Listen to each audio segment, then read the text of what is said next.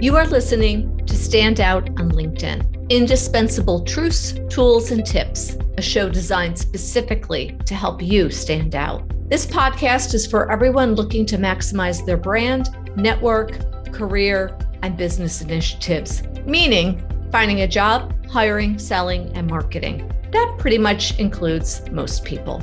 My team at Intero will be sharing their expertise and insight to get you one step closer to gaining traction and being a standout on LinkedIn. My team spends hours each day on LinkedIn, assisting companies in developing their brand, finding new talent for job openings, and even creating content to help professionals establish their credibility. The information they share on this podcast reflects what they see and do each day. If you're looking to stand out on LinkedIn, then you've come to the right place. Listen and receive actionable takeaways that you can utilize on LinkedIn to achieve your business and career goals.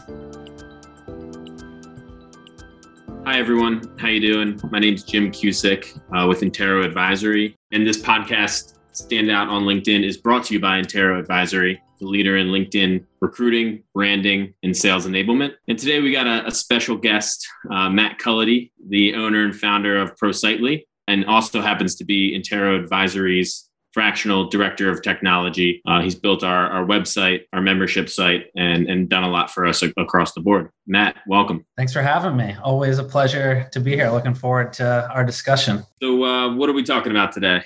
Big topic today is website accessibility. We'll get into all kinds of topics on what that means. I mean, it's probably a good place to start to just talk about what that means.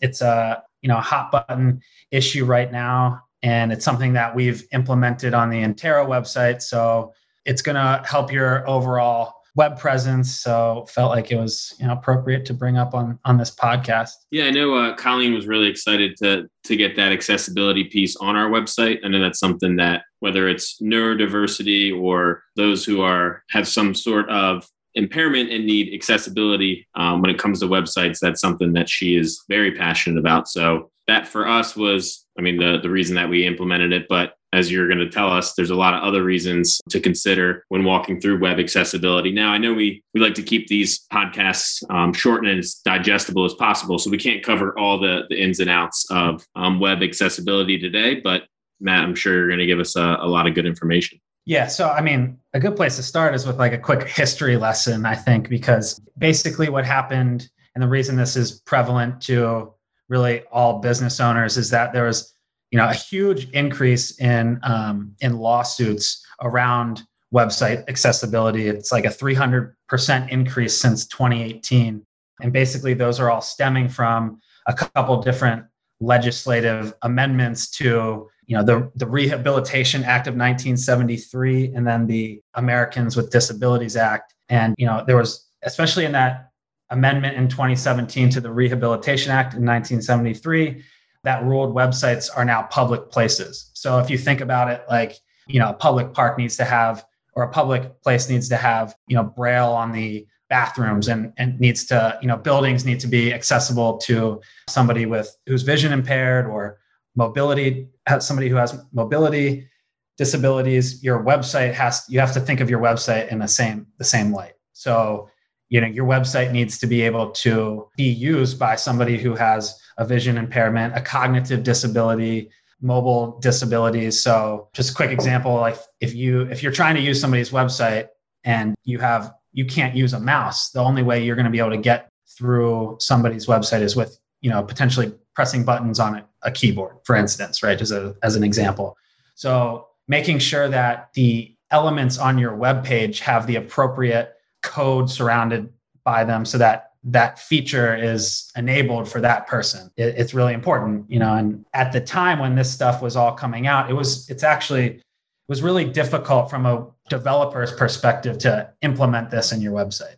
And, some really smart people have developed software that allow us to relatively easily incorporate it now into your website. So it's kind of like the combination of these lawsuits that have come out with, the legislation being implemented, as well as some advancements in technology and software to where every website should be accessible. But, right now, something like only 2% of websites are fully compliant with the different guidelines that basically your website needs to follow to check all the boxes in terms of website accessibility.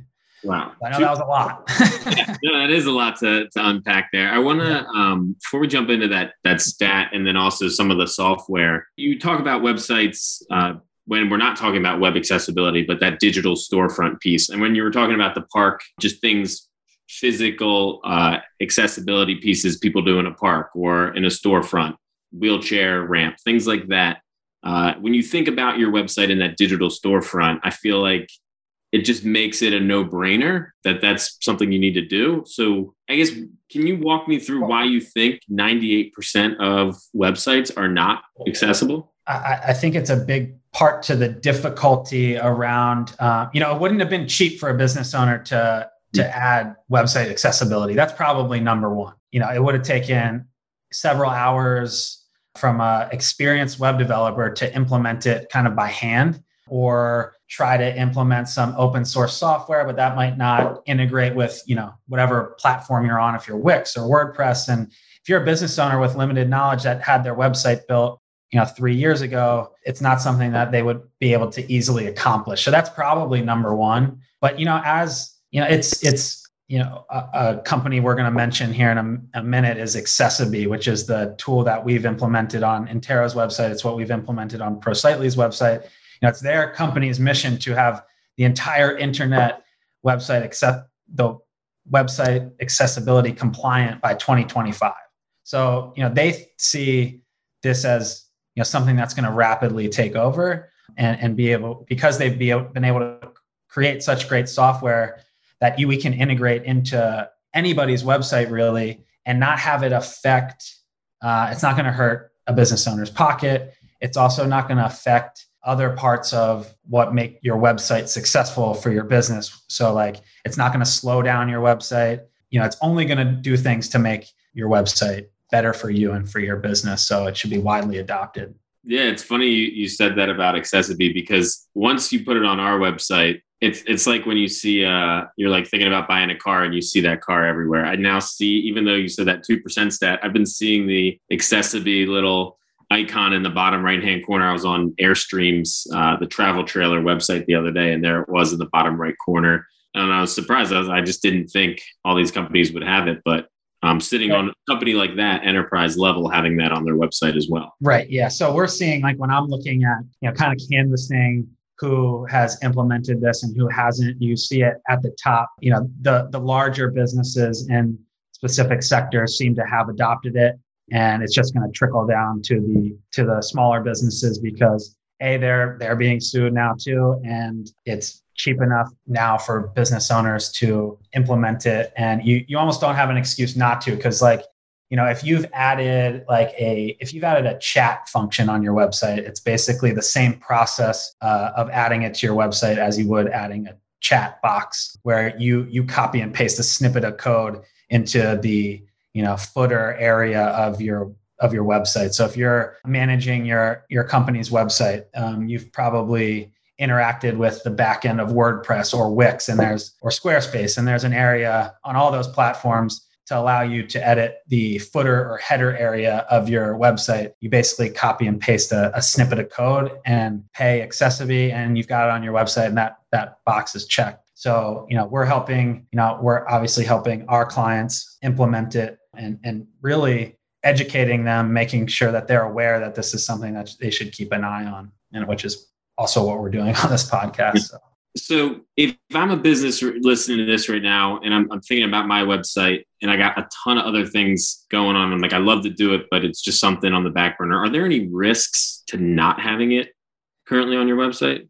Yeah, especially if you're in medical, if you're in the medical field, if you're a government contractor. The big one, the big amendment that I'm reading is like, if you can't accept government funding, whether that be like payment for services, if you're a government contractor, or if you're accepting grants from a government agency or something like that, your website has to be compliant with Section 508. Otherwise, you're essentially breaking the law. So, that's a big one. So there's really no reason not to have it, especially if you're in that kind of sector.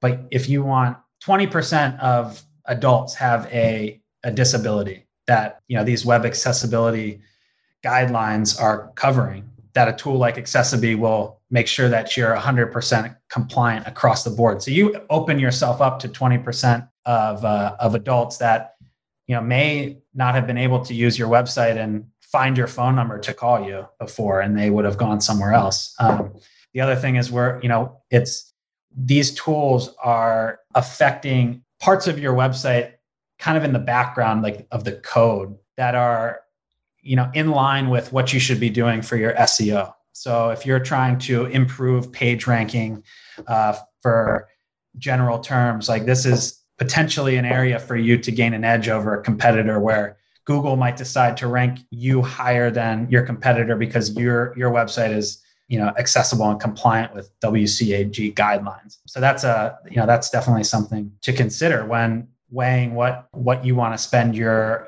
marketing dollars on towards improving your website. So if it's something that's in your budget, I would put it at the top of your list at this point, because it checks so many boxes for you and your business online. Gotcha. That's interesting around the SEO piece. So if a company has a SEO, and most companies do, SEO plan in place, and that's a missing piece, that right there is an immediate gap that you see. Yeah, I mean, I would I would think that would be a red flag for me. If you're a business owner, I would just, I would be asking your SEO about it. And yeah, 100%. I think it's something that should be included in your SEO strategy, really. And now I know we talked about Accessibility because that's the tool that you recommended, and obviously seems to be very, very clean and does what it's supposed to. But as far as you talked about that expensive development before, are there other ways that companies can get compliant than just getting an Accessibility tool? Yeah, so I think a good place to start would be to download a free tool that you can download from section508.gov. It's called ANDI, ANDI. It stands for something that I don't know off the top of my head, but it's a tool you add to your bookmark bar, and then you can go to any website, so your company's website, and then you can click it, and it'll start to basically dissect all the elements on your webpage and tell you what's compliant and what's not for different disability categories, right? So for like vision impaired people, it'll look at it'll look at the contrast of your text on the background that it's in front of to let you know if, you need to adjust the settings or the color of the font for your text to make it more legible for somebody who's visually impaired. And so that'll at least give you an insight into kind of like how bad the situation is with your current website. And then, you can there's a bunch of compliance, like accessibility compliance audit tools that you can go to. Accessibility has one of these, so if you're just looking for more information, you can go just plug in your website link and it'll download it'll send you a PDF report of your website and all the elements on it and tell you where you're compliant, where you're not compliant. And then that way you can take it back to a web developer. It gives you information and knowledge on what you can focus on and what you should have that developer not focus on. So that way, it limits costs and just speeds things up for you. I think that'd be a good place to start.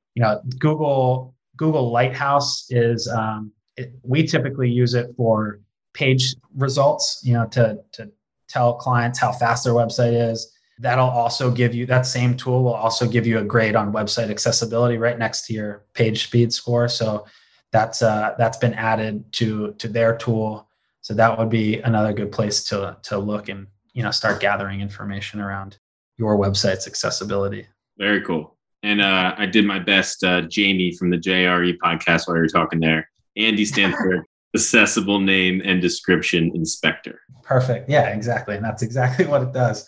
It's kind of cool. It'll draw a box around your logo and tell you, if you have the right alt tag for your images. So that's alt tagging is something that a lot of people have probably heard of before because it's such a SEO heavy topic. And it basically allows you to describe your images on your website in words so basically search engines and robots can read the images that you have on your page for crawlability purposes. And, Google uses that to rank you based on what your content is like, but it also is how somebody who's completely visually impaired would understand the images on your screen. So that's like, goes back to the tie over with SEO and accessibility. So it's kind of cool. It'll highlight the pictures that you don't have alt tags for, and then you can go back into WordPress or Squarespace and adjust your alt tags. You could do that manually. And it's actually something that you might have to do manually, even with a tool like Accessiby. Anything around accessibility that I didn't ask you about that anyone listening should know? Maybe some fun facts, like Beyonce and Kylie Jenner have both been sued for website accessibility. Domino's was recently sued. I don't know, basically, maybe one other thing to note is, and like basically what I've been told from our partners at Accessiby is unfortunately, if you get sued, you won't be able to go back to your web developer and sue them for not making your website accessible. But it's definitely something that we're including in all of our new projects to prevent it from people getting mad at us for not at least including it or making them aware of it beforehand. So that's definitely a change for me and my company. But yeah, I don't know. It's just an interesting topic. And, as software continues to evolve, I'm sure that this topic will evolve, and there will be other options for how you can improve your website's accessibility down the road. So we'll keep you posted. And how can people find ProSightly? If you go to ProSightly, ProSightly.com, that's our website. That'll be the first best place. Second best place is on LinkedIn. So shout out Intero on all the advice you've given us on improving our ProSightly LinkedIn company page. And if you look for Matt Cullity on LinkedIn, I'll pop up, and feel free to shoot me a connection. And if you need a one-on-one conversation about this, I'm happy to talk with people. So. Awesome. And then to wrap it up, so a truth, tool, and a tip. I think I know what you're going to say for a tool, but what's a truth around accessibility? I think let's start with tool. Accessiby, ACCESSIBE. That's our go-to for not only just the software that they provide, but their website is extremely in depth in all of the legislation, the compliance. They've got information on the guidelines for the European guidelines, Australian, Israeli guidelines, because all these different countries are coming out with their rules on what website accessibility means to them and their population. So as I'm sure stuff comes out, it'll be promoted on their website, and you can just find really good information about around the legislation, as well as about what the tool is and what it does. So that's definitely my tool. A tip around website accessibility, I think it's something, we talked about a web developer getting involved. It's really quick and easy for someone like me to implement this. So if you're I would reach out to an expert on this. If you quickly can't figure it out yourself, obviously, if the more time you can save yourself, this is not something that's going to take a web developer. Maybe that's the truth too. If a web developer is telling you that this is going to take forever for them to implement into your website, they're probably yanking your chain on that, because of how far software has come. These third-party tools are really easy to implement. So that's something that you should be on the lookout for. If you're a business owner being told that it's going to take forever to, it's going to take 20 hours at $100 or $200 an hour, that's not the case anymore, at least. But you will have to have, pay for the license to use the software. So, you will have a recurring charge, but it's an annual charge. Accessiby, I think, is $420 per year. So, if that prevents you from being, getting in the middle of a lawsuit, I think it's worth it at the very least. If it can help you sell a couple more products or services, then it's paying for itself. So awesome. Yeah. And I do want to go, just because I was shocked by that stat, that 2% stat just really is sticking with me. I think with all the benefits for your company, avoiding lawsuits, mitigating risk, generating products and services, I think just allowing everyone to have full access to information on the internet, it's just so important. So for 98% of websites to not have full accessibility, that's pretty shocking. Yeah, that comes from, if you go to accessibility.com, click compliance, you're going to find a ton of good information, but there's 4 pretty alarming stats there that, kind of sum up everything that we talked about. And, one of them is 98% of websites are inaccessible. So, and then 20% of the population has a disability. So there's a total disconnect there between, what's out there in the market versus, the population using websites. Awesome. Well, Matt, thanks for your time. I know you guys got a lot of projects going on right now, so appreciate it. And if anyone needs any additional information, feel free to reach out to Matt, connect with him on LinkedIn. And if anyone wants to hear any specific topic on future podcasts, reach out to myself or Sarah or anyone else on our team and let us know. I'm happy to cover them. Awesome. Thanks for having me, Jim. See you, Matt. See ya.